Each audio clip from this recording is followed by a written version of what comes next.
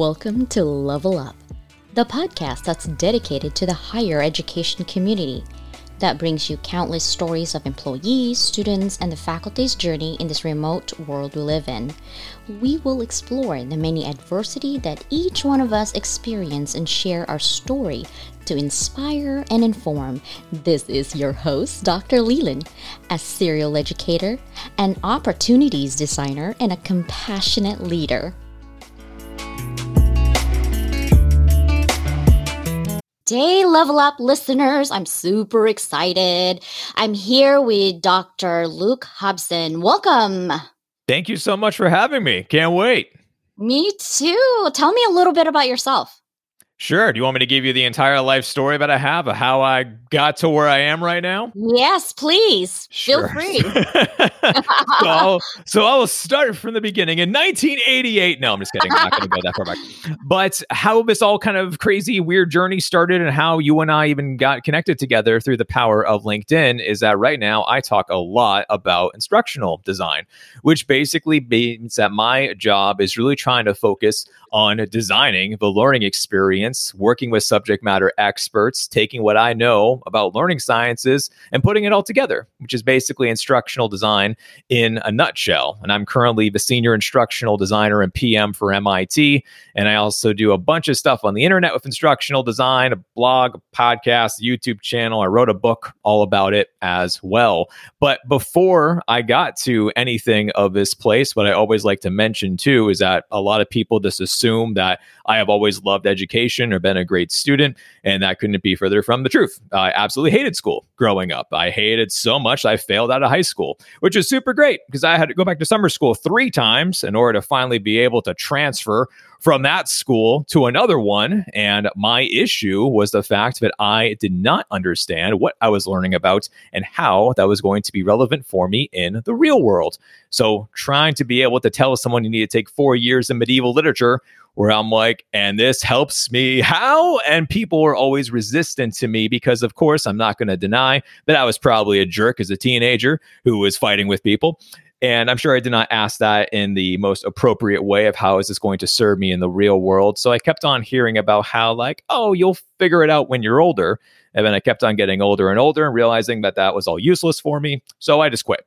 So basically, from there, I finally went to a school that actually offered something that I could see the relevancy as far as for how am I going to use that, because this school offered music classes and I wanted to be a musician growing up. So hence, I was like, haha, I get it. This actually is going to help serve me. Why don't I take this seriously? From there, I got all straight A's. I was able to go and apply, and I got accepted into Southern New Hampshire University of all places, which actually was like right down the road for me at the time, which was great.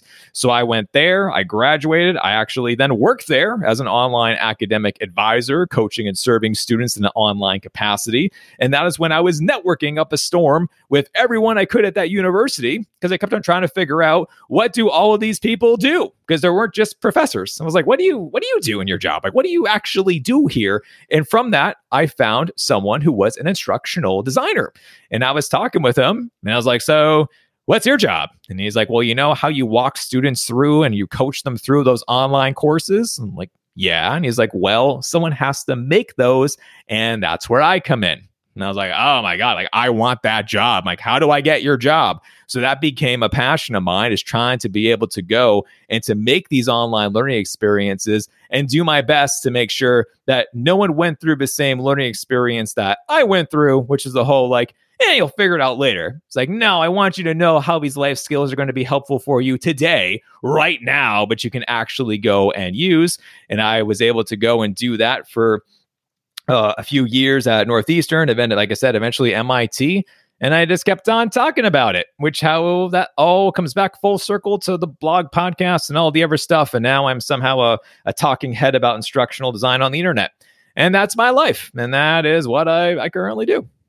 I wish that 4 minutes, it's just like fast forward to how many Let me take you through 15 years. Like, yeah, that's what I do. Like, yeah. I'm just curious, and I'm sure a lot of my listeners are also curious. What is it like to be an instructional designer? Give us a shorter version and / really intense kind of picture in our heads.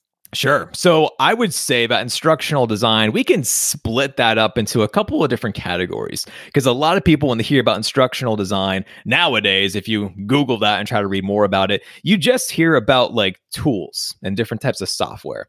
And it's like, yeah, it's like a part, but it's really not what it is that I actually do. I mean, more so, I would say that I need to know how learning works because, of course, I am the person designing the experience of what students are exactly going to be going through. So when you are taking an online course and you log into a learning management system, you are literally clicking like page by page, section by section within the modules. Someone has to build that and design that. So that is a huge part of my job, but I am also a project manager. I need to make sure that all the courses and programs that I'm developing, that they're going smoothly and that they're on track. So I'm constantly communicating with everybody, whether it is the advisors, the subject matter experts, the professors, customer support, the engineering team, accounting to make sure I'm on budget and track and all of that good stuff.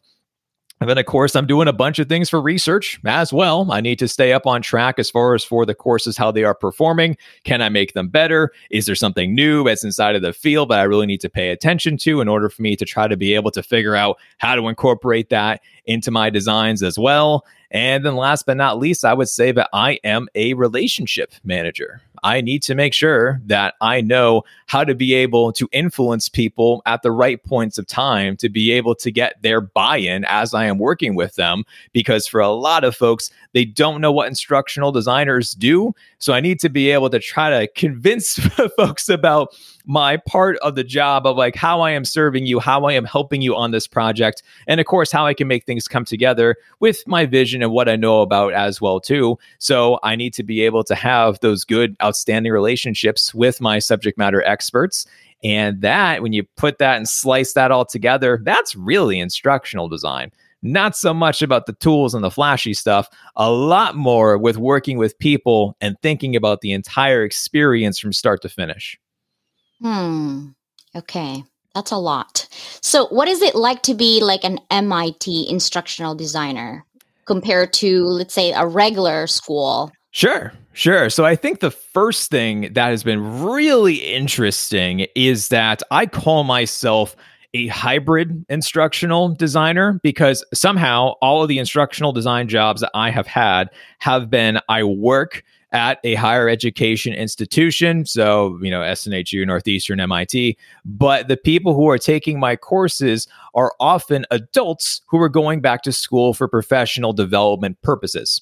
So it's weird. So I have like this higher ed side, but I also have this corporate side because it is literally organizations sending their employees go back to school.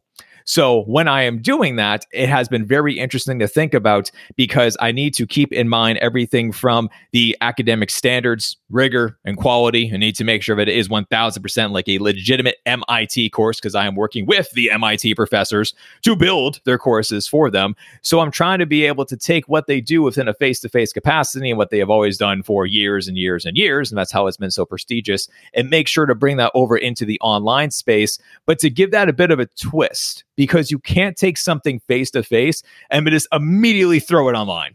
Doesn't work. So I have to do that in order to really make it all come together. So it's been really interesting because the professors who I am working with, like they are literally some of the brightest minds on the planet, which is really cool. But then, of course, I have to almost be like the facilitator, translator, whatever you want to say, to be like, okay, that's super complicated. How do I try to be able to go and make this a little bit more digestible for somebody who they haven't come back to school yet in 20 years?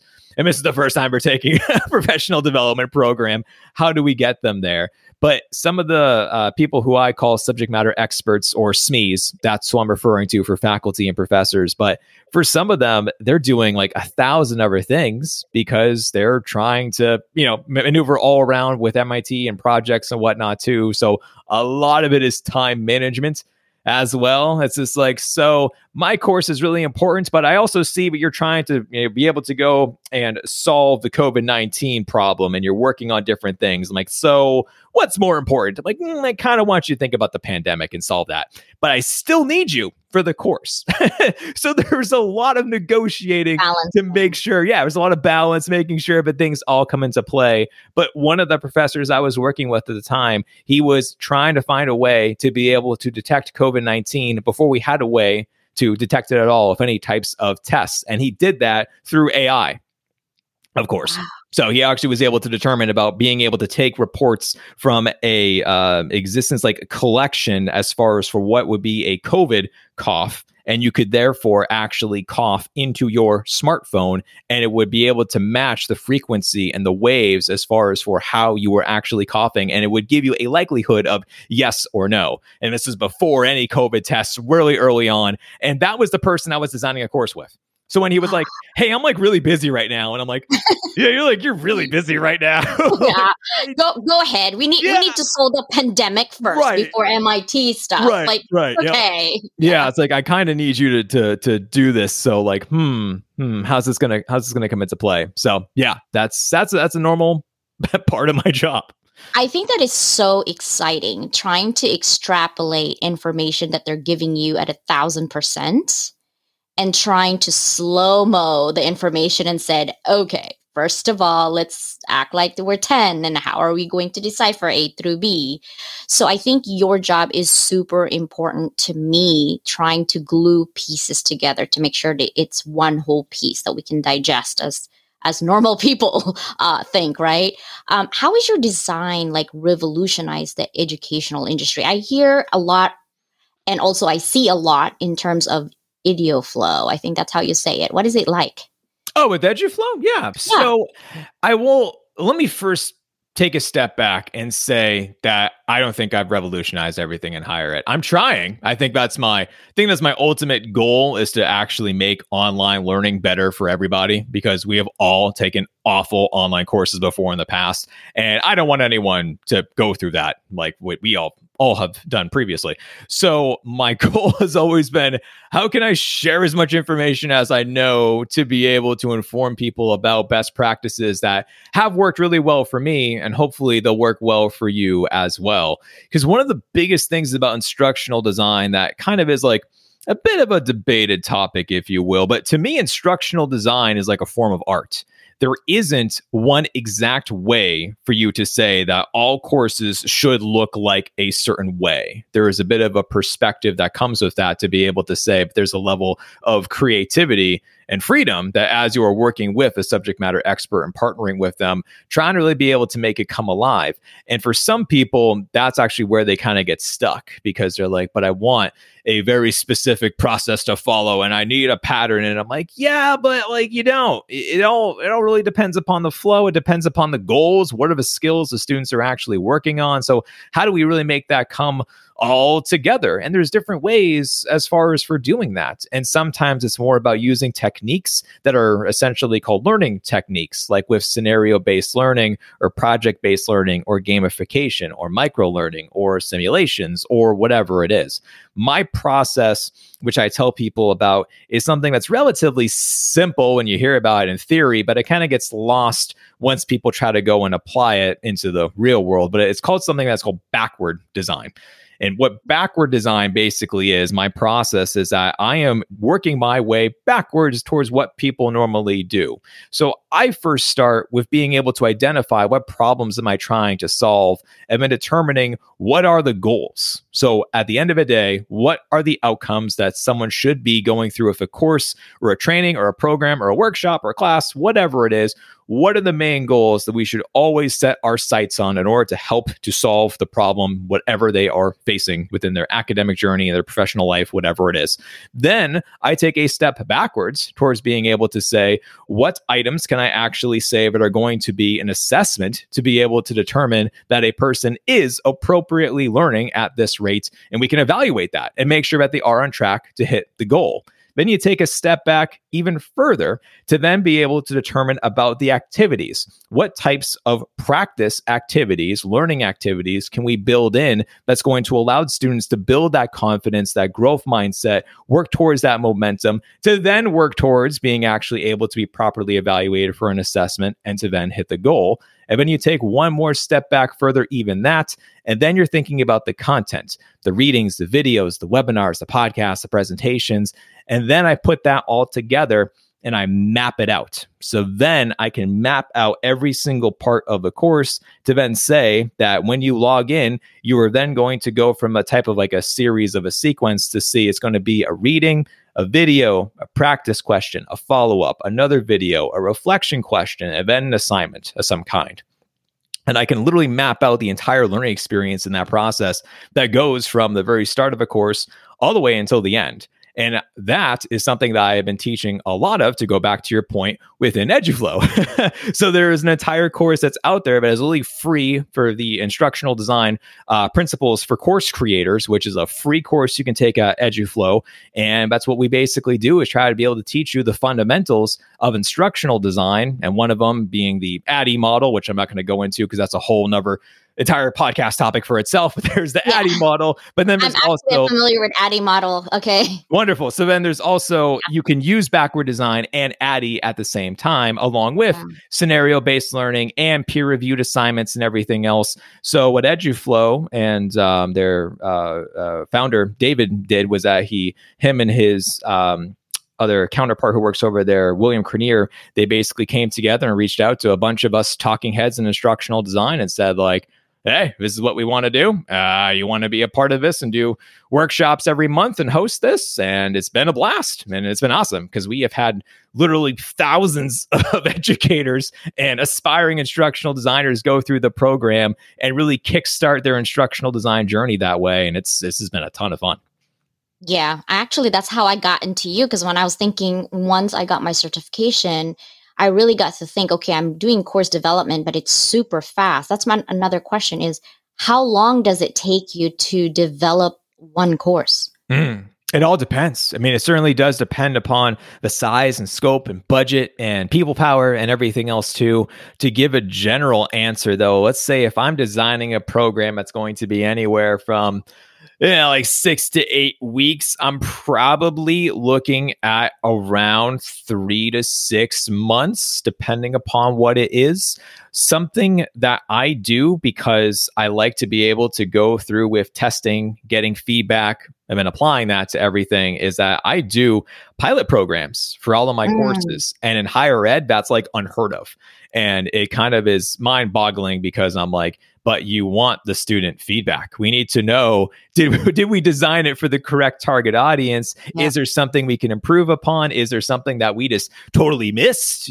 So as far as for that goes, I usually aim towards the higher end of the 6 months, because that process in and of itself has to go through, where I am collecting surveys, I'm going through them, I'm trying to find things that I really didn't expect and I can't explain about, and then I host interviews and focus groups, and then ask those same students and learners more to just tell me more, because it's something that they mentioned that I wasn't aware about, or is there a better way that I can fix something, or did we do too much? Is there too much content? Do I need to cut down? Like what do I need to do to make it even better? And I do try to do that like every single time until I know for sure that, like, all right, the course is legitimately as perfect as I can make it for the time being. So now it's good to go. That's pretty amazing, actually. I like the pilot program, because most courses, people create it, you just submit it and it goes through, and then the faculty look at it and you're like, this does not make sense. I've had those classes when I'm teaching, I'm like, okay, I need to create a video to explain this something disconnected in here. And I wish that they would be like a direct line to the instructional designer saying, hey, we need to change this A, B, and C here. And, and most universities don't. They don't. And it becomes kind of like a workflow problem too, because if you don't bake into that as far as for we're going to need more time, we're going to have to do this, we're going to have to do this, it eventually just goes into like a queue, and it kind of gets like lost in the abyss of you have all these people submitting emails and tickets and trying to talk about things, but then some people don't write it down. They mention a Zoom call, and you're like, oh, what was that? What did they say 2 months ago about the thing? Because I didn't have time to do it then, and you're like, so. For me, was that? Yeah, exactly. Like, I don't remember. So for me, it's just like, no, like I need this like in a survey event. I need to be able to do these interviews, and then I need time to test it again, because that is what we do. And it's kind of funny. It's like what I think about is that imagine if Apple or Google or Tesla or Twitter, like any of those companies, like what if they just like threw things out there and we're like, well, let's see if this thing works. You just launch it, and you're like, I think there should be more to it than that. And it's still, and I treat like you can do Twitter now by talking. Yeah, just figure it out. Like, oh, okay. And everything crashes. It's buggy. There's problems. There's misdirections. And you're like, yeah, exactly. It doesn't matter. It's fine. And it's like, no, like education should be treated in the same way of like, all right, this is an important product. We need to be able to have user experience testing, which is basically from our students and learners telling us like, did it actually work? Does it make sense? And sometimes too, it's not like anything crazy big. It could just be something. And to give you an example, I had one thing that I could not figure out what was happening within the program. And I kept on hearing from people that they were spending up to 10 hours on one assignment, and it should have taken them at most 30 minutes. And I'm like, what are you doing? And it wasn't just like one or two people. It was like 20 people. I was like, 10 what? hours. Yeah, I was like, what are you doing for 10 hours? So finally, like I kept on seeing that. And then luckily, because I do interviews and focus groups and whatnot, I was able to ask where I was like, hey, folks, a bunch of you said it was taking you 8 to 10 hours to do this assignment. I did not mean it for going that long. Please tell me why. What are you doing? And I found out that I made an assumption that the way that the assignment was created, they were only going to naturally submit 1 to 2 paragraphs. It was something like thinking about everything that you learned about from this week, reflect upon a moment of time where you could have used this knowledge. What would you have done differently? How could have it been incorporated? You know, something like that, a bit of a reflection piece. And for some of those people, they submitted like 8 to 10 pages. I was expecting them to submit 2 paragraphs at most, but what I did not say was a recommendation of how long it should be. I was leaving it up to them as far as for giving them that autonomy where I was like, you're adults. Like, you just do you, and it's going to be great. The point is for you just to think about this, to practice it. It's not graded. I just want you to think and make sure we're tying in everything all together. And some of them took it very, very seriously and wrote an entire huge essay. And I didn't know because it's not graded. So I'm not going through the submissions and grading them. I'm like, it's ungraded. Just you do you. And I was wrong. So because of that, your thesis, here you go. Yeah, exactly. Almost halfway there. Yeah, it's like, who writes more than they have to? I was like, that's unheard of for adult learners in professional development. Like that's not a thing, you know. And they all did. So I learned after that of like, I will put a recommendation going forwards in the future.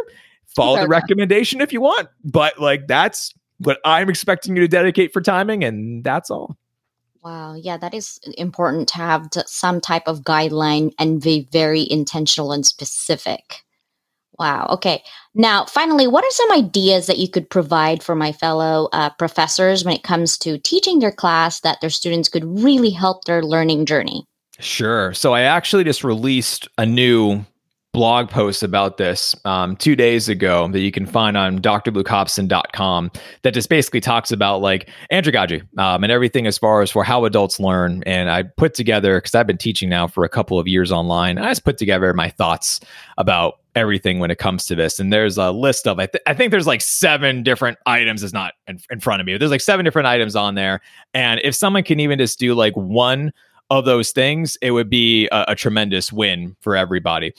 Feedback is definitely one of them. I mentioned that as well, too, because I know the standard thing for any university is that they have a type of a course evaluation thing at the end, but that's also at the end. So it's like, it's already done. You like, yeah, maybe for the next run, you can incorporate that, but that's already too far gone. Whereas if you can get it from a weekly type of a of a pattern for them to be able to submit that, the information is fresh inside of the students and the learners' minds. So that way you're not waiting all the way until the end of 10 or 12 or 16 weeks. And instead you have timely feedback. And that is super duper helpful for making changes on the fly if something is truly like, oh my God, broken. So but that way you can do that one.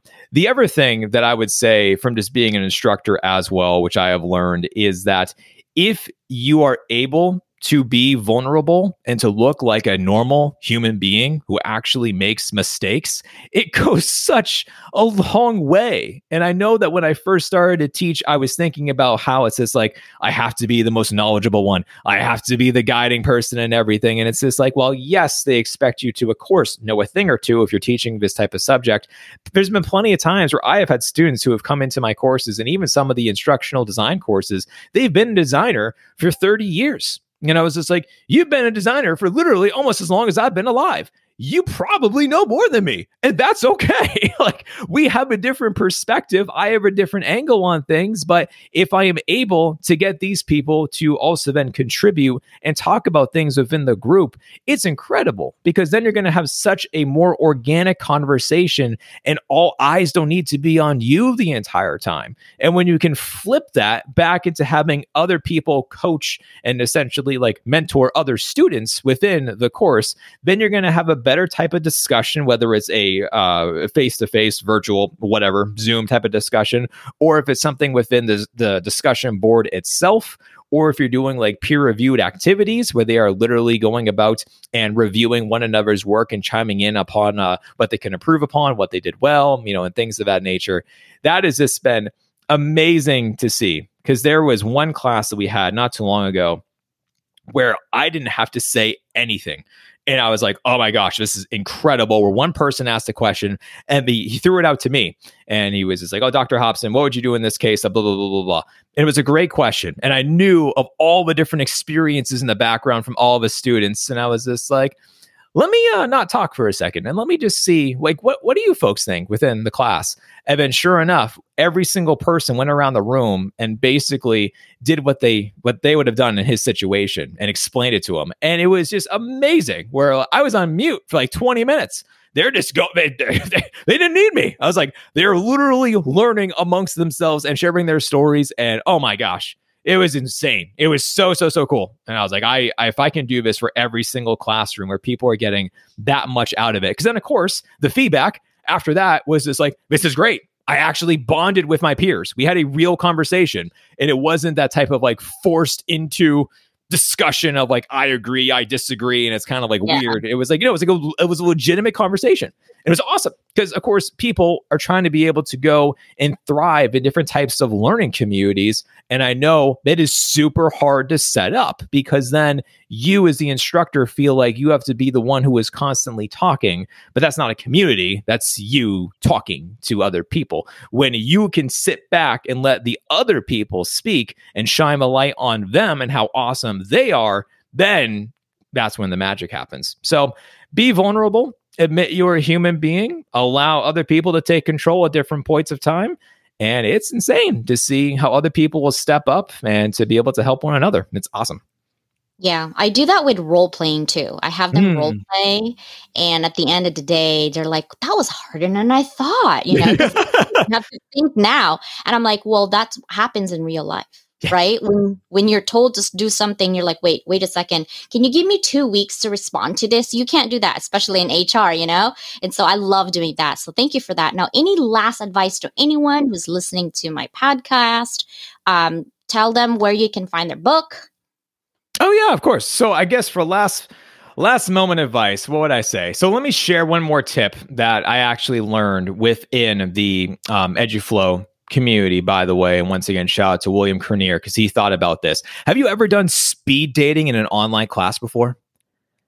No. I saw that post this morning with a 5-minute breakout room and 15 minutes. I'm like, I'm going to do that in my class. Oh my gosh. Yes. I would highly encourage you, for any of your listeners who are doing this. And basically what this basically is that you have a series of breakout rooms on Zoom where it just puts people into rooms of 2 to 3 people. You give them 5 minutes to just basically go and introduce themselves and talk about a prompt or icebreaker, whatever you're going to say. And then after, those 5 minutes, then it changes again and again and again. And then finally, you've had the opportunity to be able to go around the room and essentially talk to every single person in the class, where that is a huge problem, especially within online, that you just get thrown into a classroom with 30 people and you're like, who are these people? Like, what do you do? Like, I don't know you. I don't want to be like, I'm not going to open up to this random stranger.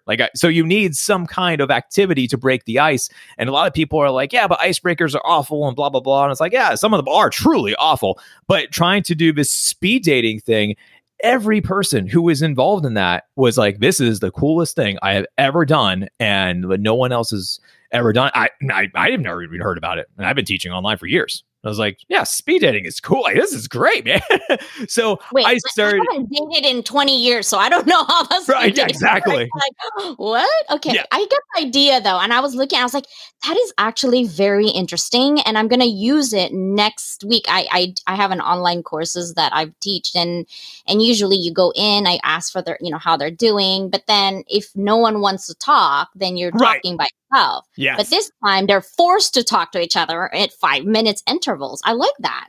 Oh, it's so cool. It is so neat. And so Zoom is the easy one to do that, but I use a couple of different other virtual platforms too, but I'm kind of curious about trying to make that happen as well, because I've used GatherTown a lot of the times, which is like, imagine if The Legend of Zelda and Zoom had a baby. That's kind of what GatherTown is, which is like really, it's really funny to see. It's like a 64-bit type of a little thing where you have your own custom avatar and it's all based around proximity. So as you are moving closer to someone, the little Zoom window at the top opens up and you can hear them more because now you're physically close to them.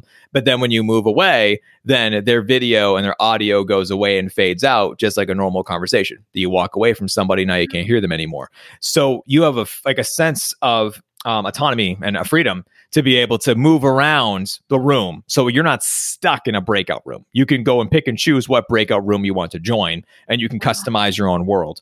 So I've been using GatherTown a lot for that. And we did something similar to that before, but Zoom, because you could just literally go and like put people inside of there. You didn't have to like wait for people to walk into the room. It was a little bit more like automatic. So there's a little bit more of a learning curve with something like GatherTown. And I've been using a few other different platforms too, as well, that all have like their kind of their own, it's like their own little quirks and like what makes them kind of like fun and different and things of that nature. But for doing that, I'm still going to just use Zoom for the time being because it is like working. So I don't have to keep thinking more about that. But yeah, that's the last tip I would give to people as far as for trying to make that a reality. Awesome. Any last minute, or where can they find your book? Oh, yeah, the book is helpful. So I wrote a book called What I Wish I Knew Before Becoming an Instructional Designer. It is essentially a 222-page brain dump of all the things that if I could go back in time and tell myself about what the heck this job is in this field, is that. And I wrote it in a way that is not meant to be academic. It is meant to be a conversation. So It is literally like if you're reading, a lot of people have said that like when they're reading it, they imagine like a buddy at a coffee shop is just talking to them about instructional design. And that was the point. I was just like, yeah, I'm not going to use academic jargon. I'm not going to write over your head. That's a weird scholarly level. Like, nope, I'm just going to talk to you like a normal human being and say, here's instructional design. Here are the pros. Here are the cons. Here's what I wish that I knew about. Here's how I design stuff. Here's how to actually make it into a career, which is like another thing of like, this is an entire career field. It's not just like one random little, like, instructional design has been around since World War II. You guys were hidden for a while. Instructional designers were hidden for a while. Yeah. It's like wizardry, right? Like you're there, but you're like, right. Now it's like, okay, we need to know what you're doing. Right. What are you doing? All of a sudden a flip switch. Like, okay, this is what we're doing. I was on a phone call with one professor the other day, and he mentioned that he was just like, so instructional design is like brand new, huh? And I'm like, no, it's not. You just didn't know about us. Like, we've been here, but he's never worked with one. So it's like, I know, but you think it's new. So like, I get it. But anyway, so that's what the book's all about. Unless you're a SME, you don't really work with instructional designers. Nope. You wouldn't know unless if it somehow came about for a project you were working on. But other than that, it's not like, until, of course, obviously the pandemic happened where all of a sudden it was this like, hey, how do we make online learning not be terrible? And it's like, isn't there a field that someone knows how to do this? And it's like, yeah, here you go. So yeah, exactly. Like we exist. There's a lot of literature out there about how to do this well and what to avoid. So it's like, yeah, so I contributed one more thing to that massive stack of all the other books in instructional design. And everything's on Amazon, which is the easiest way to find the book. And then of course my website. Are you in Barnes as well? What's that? Are you in Barnes & Noble or just in Amazon? I'm not in Barnes & Noble. I looked at that the other day, and I actually had to stop and think before I thought too far ahead, where I was like, when was the last time I stepped foot in a Barnes & Noble? And couldn't tell you. It's been several years. Yeah. That idea of being able to go and look at like a wall of books is something that I have not experienced. This is more of like, I buy it on Amazon and then I go to my own coffee shop, and that's it. My kids drag me there. Like, Mom, I need some, sketchbook. And I'm like, okay, shouldn't you go to Michael's or Hobby Lobby? Sure, yeah. No, we have it at, Barnes, and I want to read this book. And I'm like, okay. So we go to Barnes & Noble's every Friday. Oh, that's cool. Yeah, there's not one near me. Like, there's literally none. Are you in Boston? Are you in Boston? No, I'm not in Boston. I am actually on the seacoast of New Hampshire. Oh, wow. Yeah. So I commute to Boston, and now not as much anymore. The pandemic kind of like completely changed up my normal schedule. That's like, I used to live next to MIT. That's the reason why I know. I was in between Harvard and MIT where I used to live. Yes. So if I was in Boston or even in Manchester, New Hampshire, where I used to live years ago, there was a Barnes & Noble down the street. But over here, like, no, there's nothing. And we have an Amazon bookstore too in San Diego. Oh, interesting. Cool. Mm-hmm. Cool. And in LA, we have an Amazon store. Neat. Yeah. Look that up in YouTube and see what's happening. You just go in and out. You don't even have to pay. It's there. It's ready. It's gone. That's cool. I can't wait until this actually becomes a thing, that we're going to have more of these like across the entire country. Because right now it's like, I don't have anything like that over here. Right? California is trying to always have new things happening. That's the reason why. But well, thank you so much for your time. I really appreciate your time today. Of course. Thank you so much for having me. Appreciate it.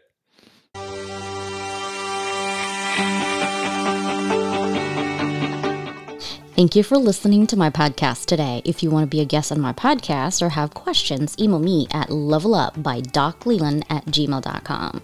Doc Leland spells DOCLEYLAND@gmail.com. I will see you soon in my next episode. Stay connected, informed, and inspired. Until next time.